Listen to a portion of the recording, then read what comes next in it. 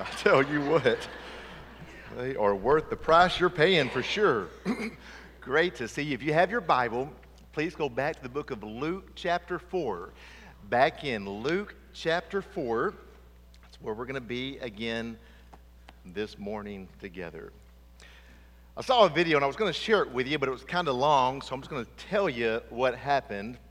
They took some kids, some children, cute little kids, 4, 5, 6 years old, and they brought them into a room. And kids didn't know it, but there was a camera set up in the room, and they brought the kids in. They set them on a table, not on the table, on a chair. In front of them was a table, and on that table was one marshmallow just like this. And so the kid is sat down behind the table, and there's a marshmallow in front of him, and the lady says, I'm going to go for a little bit, and I'm going to come back. And when I come back, if you have not eaten that one marshmallow, I'm going to give you another marshmallow, and then you're going to have 2 marshmallows. And they said, okay, that sounds good. She said, do you understand what I'm telling you? They said, yes. If I wait, I get 2 marshmallows. She said, that's exactly right. She went out of the room.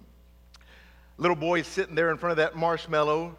And at first, he's got his hands behind his back, and he's looking all around. He's waiting for the lady to come back, but she's delayed in coming, it seems like. And so then he starts to wiggle around, and he gets his hands, and he gets kind of close to that table.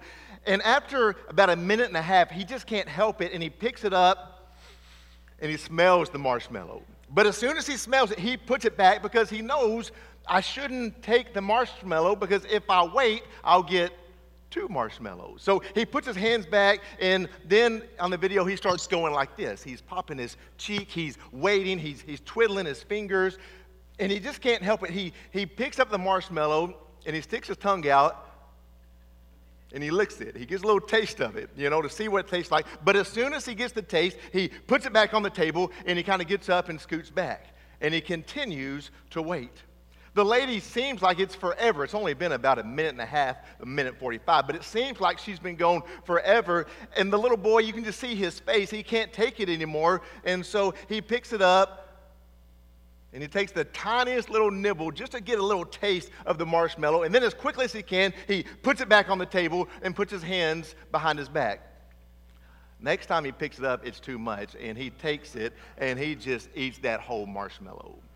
The lady comes in and said, what did you do? And he said, I just couldn't help myself. I had to have the marshmallow. And as I watched that, it made me chuckle, and I feel like that's how we are with sin a lot of times. We have these temptations, and they're all around us. Every one of us in this room this morning, we face temptations. Amen? It's a part of our life. It's a part of our struggle. We've got that fallen, sinful nature within us, and so there are these temptations, but yet we know that we need to stay away from them, and so we try. We put our hands behind our back. We look away. We try to resist the urge, but it seems like all too often we give in slowly, but we give in surely. Just like that little boy when he was eating that marshmallow. The reality is that even when we know what's best for us, we often find it very difficult to walk in victory.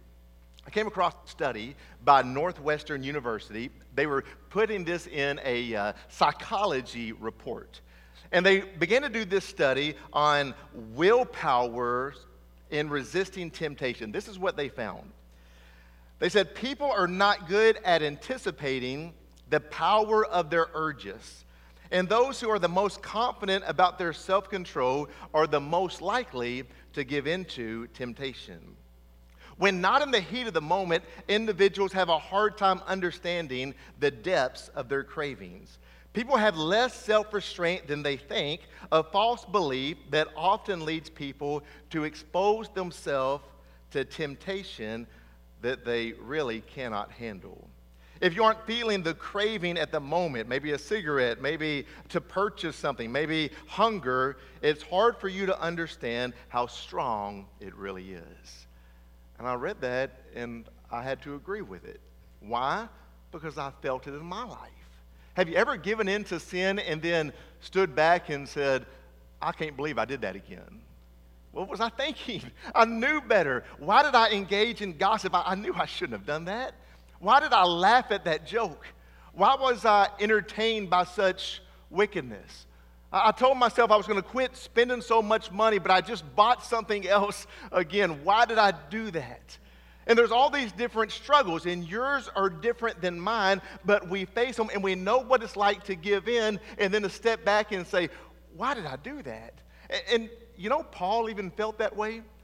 In Romans chapter 7, Paul says, I don't understand my own actions, for I do not do what I want, but I do the very thing that I hate. You ever been there?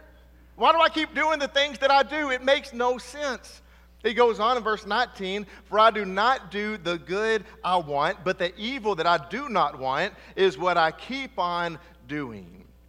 And so you and I must understand that there is a battle that is raging. Not far off, not in the distance, but there is a battle that is raging for your life, for your family, and for everything that is good for you. A battle is raging, and the enemy knows if he can trap you into sin, you will be ineffective for the kingdom of God. And so it is vitally important that we understand what we're up against. There's a businessman, and he was trying to lose weight. But every day as he went to his job, he passed a Krispy Kreme donut. Y'all like those, don't you? And one day he was going to work, and that red light was on. You know, the red light, it means they're hot and they're fresh and they're good. And so he drove by real slow, and he prayed. And he said, Lord, I know that it's not your will for me to eat another Krispy Kreme donut. I am trying to eat healthy. But Lord, I need you to give me a sign. And so, Lord, I'm going to go in the parking lot, and if there's no open spots, I'm going to know it's your will that I do not have a Krispy Kreme donut. In the Lord's name, amen. He went in the parking lot. He circled once. There's no parking spaces. He circled a second time. There's no parking spaces. The 8th time around, he finally found an empty parking space, and he said, God, it must be your will today. And he went in and had a Krispy Kreme donut. The battle is raging, and it's something that we all have in common. In this room, there's great diversity. We're in different stages of life. We have different jobs. We have different interests. But one thing that bonds us all together, from the floor level to the very top corner, is that we struggle with temptation. And we can pretend it's not a big deal, but if we pretend it's not a big deal, the enemy has already won. It is a serious, serious matter. So let's review last week. We're taking it slowly. Luke chapter 4, verses 1 through 3. That's going to be a review from last week, and then we will move forward. So look at chapter 4, verse 1. It says, "And Jesus, full of the Holy Spirit, returned from the Jordan." Okay, what happened at the Jordan? He was baptized. Chapter 3, Jesus was baptized. When he came up out of the water, do you remember the Holy Spirit as a dove came upon Jesus? The voice of God came down from the heavens. This is my son with whom I'm well pleased. An amazing moment as Jesus begins to go out and start his earthly ministry. You could say it's a spiritual moment of victory. And so right after that, he was led by the Spirit into the wilderness for 40 days, being tempted by the devil. And he ate nothing during those days. And when they were ended, I love it because it says when they were ended, he was hungry. You ever have one of those moments and it's like, duh. Of course he was hungry. He's fasting for 40 days. Do you know why that's in there? It reminds us, as we saw last week, that Jesus is holy God and he is holy man. Amen? He's hungry like we would be hungry. Man, I miss lunch and I get cranky. Some of you are worse than that. I see you. You know what I'm talking about. He fasted 40 days, and so he was hungry. He gets tired like we get tired. And the Bible tells us he faced temptations like we face temptations. That makes him our great high priest and our great propitiation. Verse 3, "And the devil said to him, if you are the Son of God, command this stone to become bread." Out in this countryside, there would be all these little rocks. Some of you have seen that. And it almost looked like bread. And so Jesus is hungry, and the enemy says, if you really are the Son of God, tell these stones to become bread. We saw last week 2 schemes of the enemy. One is that he questions our identity. He questions our identity. If you really are the Son of God, chapter 3 already confirmed he is the Son of God. The enemy knows that Jesus is the Son of God, but he questions his identity. Because if you begin to doubt your identity, it'll change the way that you live. Amen? Your identity equals your biography. If you can find your identity in money, then you're not going to advance the kingdom of God. If you find your identity in materialism, then you will not advance the kingdom of God. Many men find their identity in their work, in their job place, and if that's true, you will not advance the kingdom of God. So the enemy attacked by questioning the identity of Jesus. But secondly, he questioned the goodness of God. If God really loved you, you wouldn't be out here in this wicked place, hungry, with nothing to eat. If God really loved you, your life would be a lot easier. And sometimes we buy into that lie and we feel like that. Why am I sick? Why do I have these struggles? If God really loved me, why would my life not be better? But remember, Jesus is led by the Spirit of God. Sometimes we're led by God into difficult situations. Amen? Our life is not called to be a life of ease. Jesus is right where he's supposed to be. He's right in the center of the will of God, but life is tough. You might be in a tough spot right now, but you might be right where God wants you to be. And that leads us to our text for this morning. Stand with us. Let's read this together, beginning in verse 5. We stand in honor of the inerrant, all-sufficient, powerful, marvelous Word of God. And so we see Luke chapter 4, beginning in verse 5. It says, "And the devil took him up and showed him all the kingdoms of the world in a moment of time, and said to him, 'To you I will give all this authority and their glory, for it has been delivered to me, and I give it to whom I will. If you then will worship me, it will all be yours.'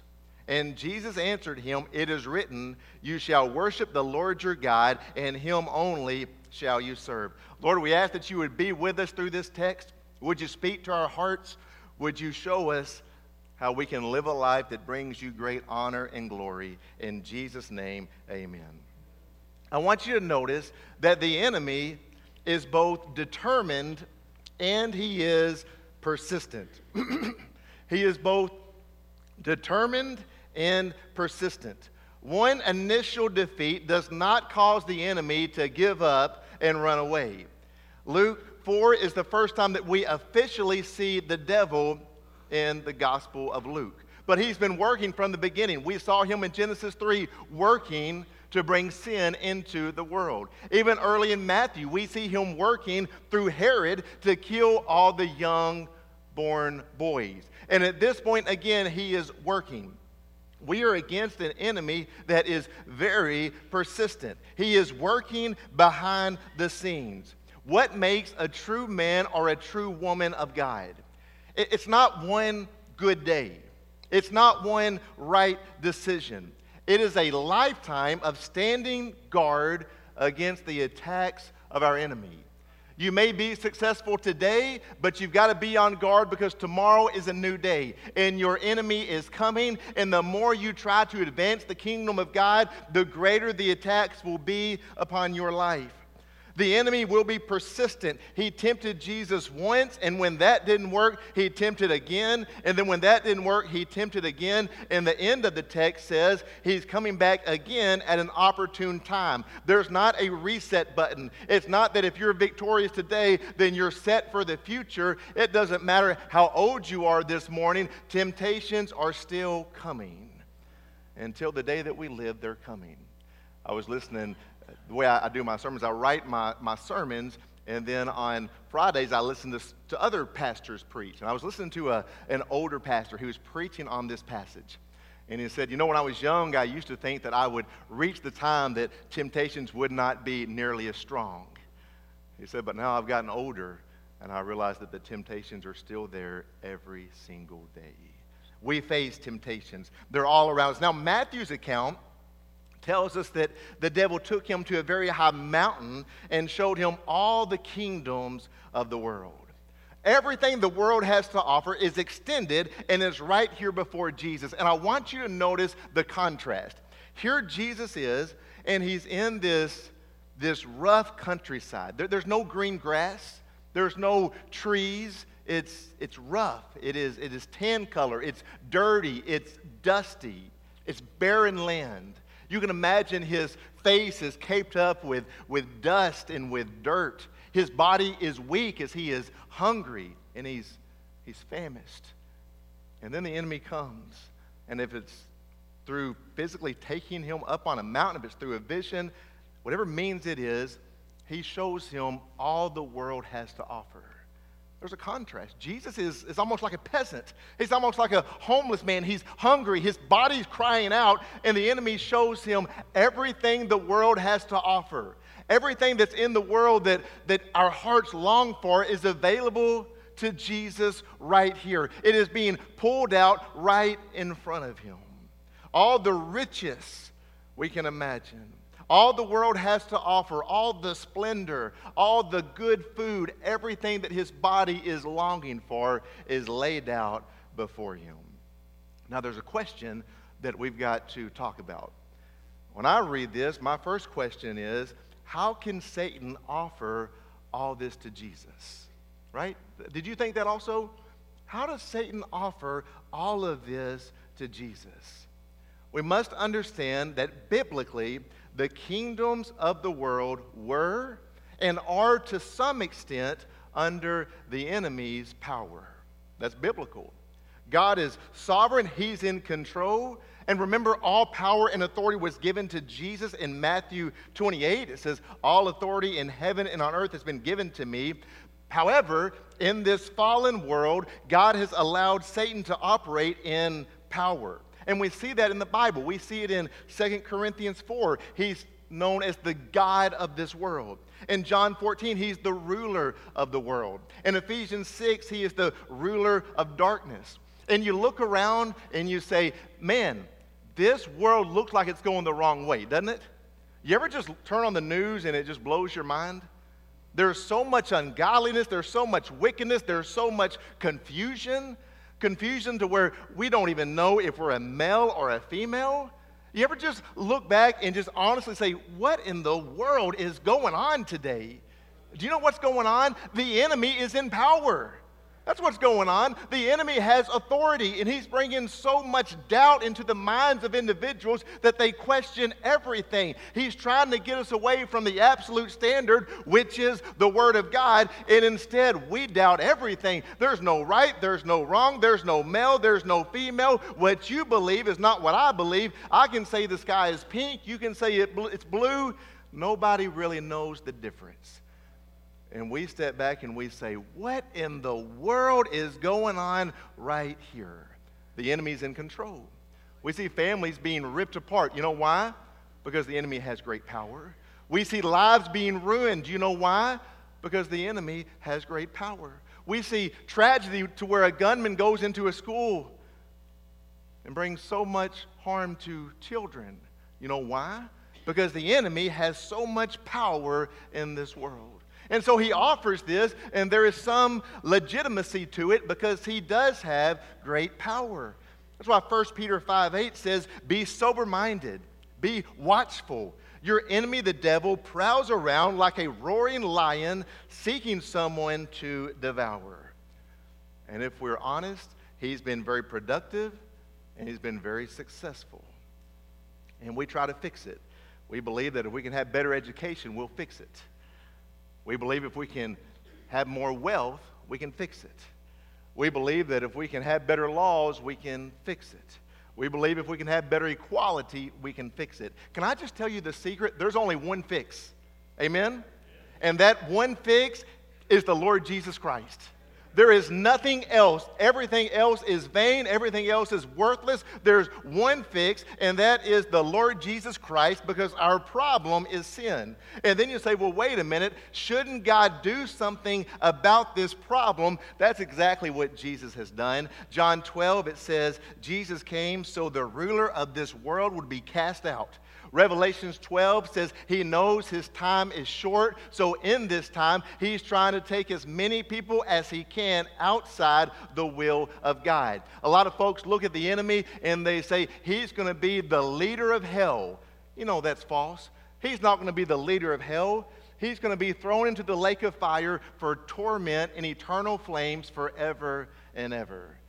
And until that day, he's trying to take everyone that he can with him. And so we understand that we are facing a very powerful enemy. But what can we learn about the tactics of our enemy? The first thing is he tries to get us to focus on the physical and neglect the spiritual. To focus on the physical and therefore neglect the spiritual. Satan says, I'm going to give you dominion over this world. And Jesus came for those very kingdoms. Many who profess to follow Christ have purchased their own empires at the cost of and the acceptance of evil. In our modern day, we hear words like, be practical, be realistic. You've got to go with the flow. There are times you've got to compromise in life. And the enemy comes to you and says, I've got an easier path for you. I've got a path that'll make you more happy. I've got a way that you can be more rich. I've got a way, young folks, that you can have more friends at school. And it just costs a little bit of compromise. Let's focus on the world and let's forget about the spiritual things. And when we begin to focus on the world and take our eyes off the Lord, we will live in ways that we wish we wouldn't. Amen? At our house, my little girl, she's in here, Kason is 5. She's about to be 6.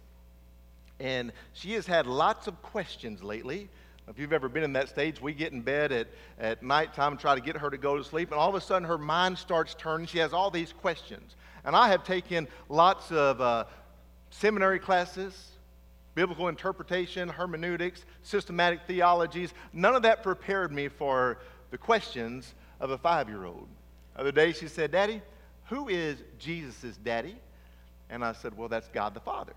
And she said, well, I thought Joseph was Jesus' daddy. That's hard to explain, folks. And then she said, Daddy, how many Jesuses are there? And I said, well, baby, there's one Jesus. And we talk about the Trinity a little bit, but that's tough. There's one Jesus. And she said, well, Daddy, if he's in your heart and my heart and Mama's heart, how's there only one Jesus? That's tough, folks. It's a hard question. She said, Daddy, why did those bad men want to put Jesus on the cross? That's tough. Daddy, who got Jesus off the cross? How did they get the nails out of his hand? Daddy, will there be animals in heaven? Daddy, what about the bad animals? Will they be in heaven? And so we go through all these questions, and that is, you can ask Brittany. I'm not exaggerating. This goes on for 30 minutes, and I can't even answer the question before another one comes out. But then she said this. She said, Daddy, I just wish I could see Jesus. I said, I do too, baby. You see, sometimes because we don't see Jesus, it makes us not live for Jesus. Because we see the things of the world. And can we just be honest, they're fun? Sometimes preachers say, well, sin's not fun. That's a lie. I mean, right? Sin is fun. It's alluring. It pulls you in. And because of that, we focus more on the things of the world and less on the things of God. And when we do that, we give in to our temptations and our struggles. Romans 8:5. It says, for those who live according to the flesh set their minds on the things of the flesh. But those who live according to the Spirit set their minds on the things of the Spirit. You see, victory comes when we focus not on the riches of the world, but instead we focus on the goodness of God. Your victory in your spiritual life will mirror the level in which you focus on Jesus. Do you remember when Peter was walking on the water? Everything was good as long as what? As long as he was focused on Jesus. But when he took his focus off, everything changed. It fell apart. David's sin was because he focused on the wrong thing. The sin of Achan was because he was focused on the riches of the world. The Bible says in Genesis 3 that Eve began to look at the tree and see what was good in the tree. I'm convinced that we must stay focused on the Lord. Hebrews 12 says, fixing our eyes on Jesus, the author and perfecter of our faith. Let me ask you, in your life, are you more concerned with physical things or spiritual things? Let me give you a couple questions. Think about honestly and see which one is true for you. Are you more concerned with making money or making disciples? Think about it. Be honest. Am I more concerned about making money or making disciples? Are you more concerned about your child or your grandchild's social life, their grades, their sporting events, or their spiritual lives? Are you more concerned with the state of the economy or the state of your retirement account? Are you more concerned with your retirement account or treasures in heaven? Listen, if a lot of us are honest, we'll say, I'm focused on things that don't matter nearly as much. When's the last time you shared your faith? With our new schedule, we have room. When's the last time you invited someone to come and to worship and to study the Word of God with you? To be focused on spiritual things. But secondly, we also see a tactic. We see that he offers a shortcut. Jesus can bypass the humiliation of the cross. He can bypass the beatings and the crown of thorns and the bloodshed. He can skip the nails and the humiliation. He can skip death. In his divinity, he knows what's coming. But instead, he can take what he wants independently from God. He offers a shortcut. Do you know that in your life, he offers lots of shortcuts? Shortcuts to where you can get what you want, and you can get it quicker, and you can get it apart from God. I went to my mailbox this week, and I pulled out of the mailbox, and there was a beautiful envelope. And in great manuscript, it had my name in this great cursive. I opened it up, and it said, "Congratulations. Congratulations. You have been selected. You are now a platinum MasterCard member if you will just fill out this application. You've been pre-approved." You know what credit cards do? They're a shortcut. They're a shortcut. You buy now, you buy a shirt today, and you pay it off over the next 3 years. It never works. It's not a good decision, but people do it all the time. We live in a culture that we want instant gratification. We want it now. But a lot of times, what we're doing spiritually, we don't see the results now. It takes a long time, right? We're setting up treasures in heaven, not treasures here. And because of that, we get short-sighted, is what the Bible calls it. We're short-sighted, and we want a shortcut in life. The Father's will was the cross. It was not to get the kingdoms of the world through the schemes of the devil. The enemy is behind so many shortcuts in life.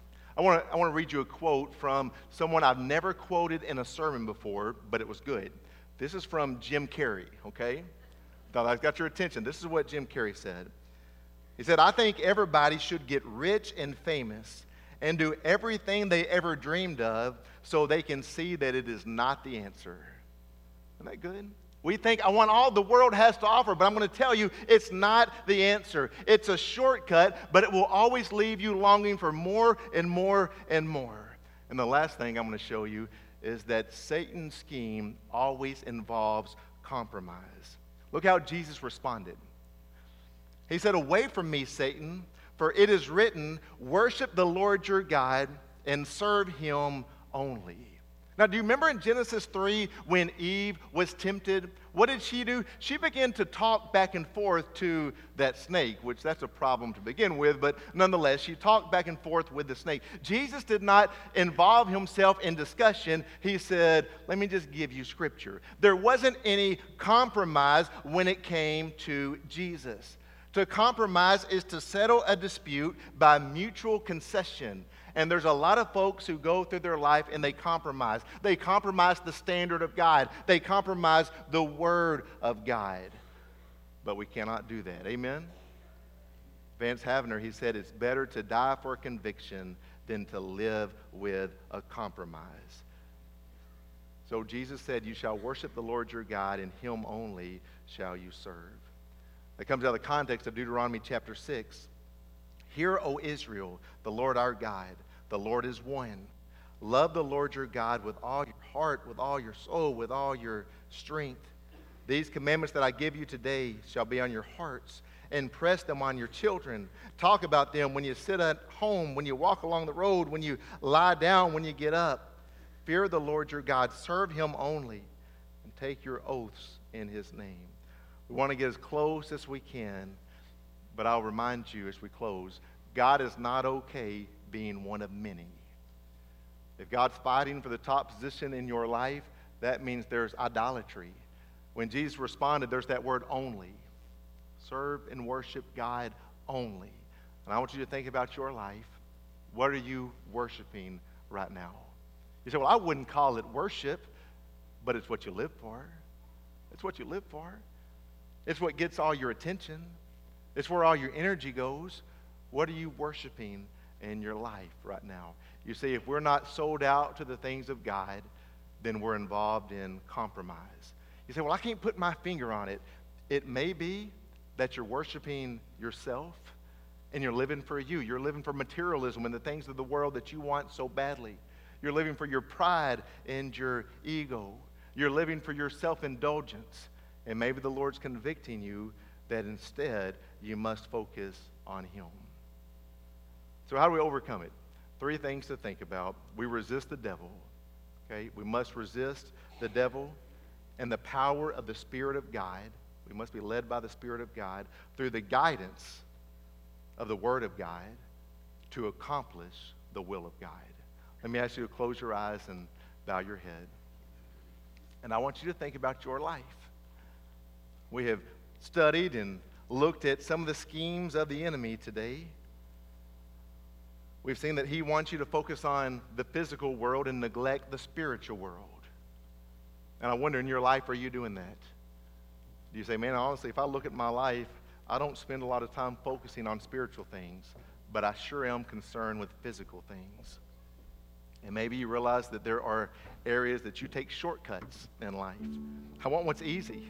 I want all the world has to offer. I want it right in front of me, and so you take shortcuts.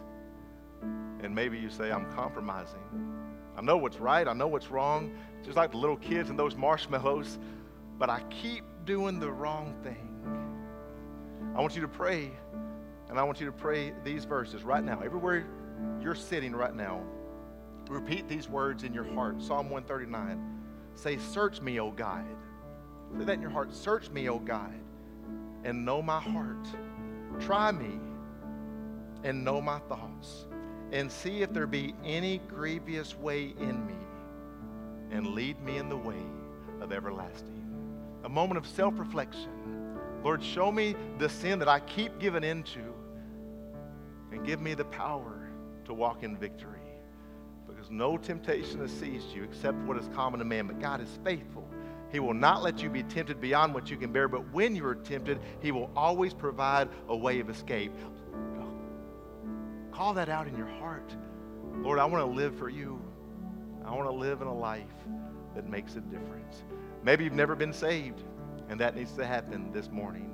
Maybe you're looking for a church to join, and the Lord's leading you, saying, this is the church you need to be a part of. Maybe you need to come to an altar and say, I want to live a life that brings more honor and more glory to God, and that starts here, and it starts now. Lord, I pray that your will has been done this morning. Thank you for your word, how it speaks to us. And Lord, I pray that we will apply it to our life, and we will be ready to advance your kingdom. So Lord, thank you for your goodness, for all you do for us. In Jesus' name, amen. Let's stand together. Amazing grace, how sweet the sound that saved a wretch like me. I once was lost, but now I'm found, was blind, but now I see. 'Twas grace that taught my heart to fear, and grace my fears relieved. How precious did that grace appear, the hour I first believed. My chains are gone, I've been set free. My God, my Savior, has ransomed me. and like a flood, His mercy reigns, unending love, amazing grace.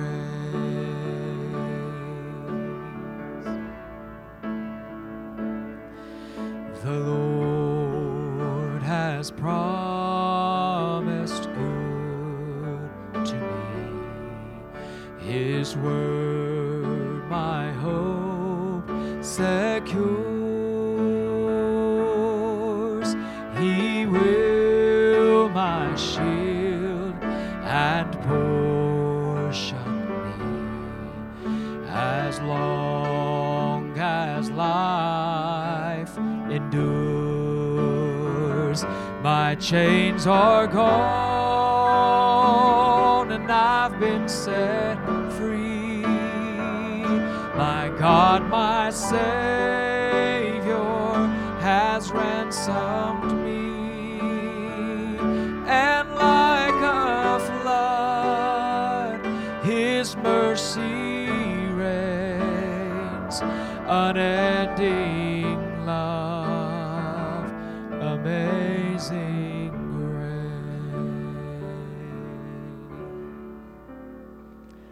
Amen. You can be seated just for a moment. Again, thank you so much for being with us today. So glad that you were here.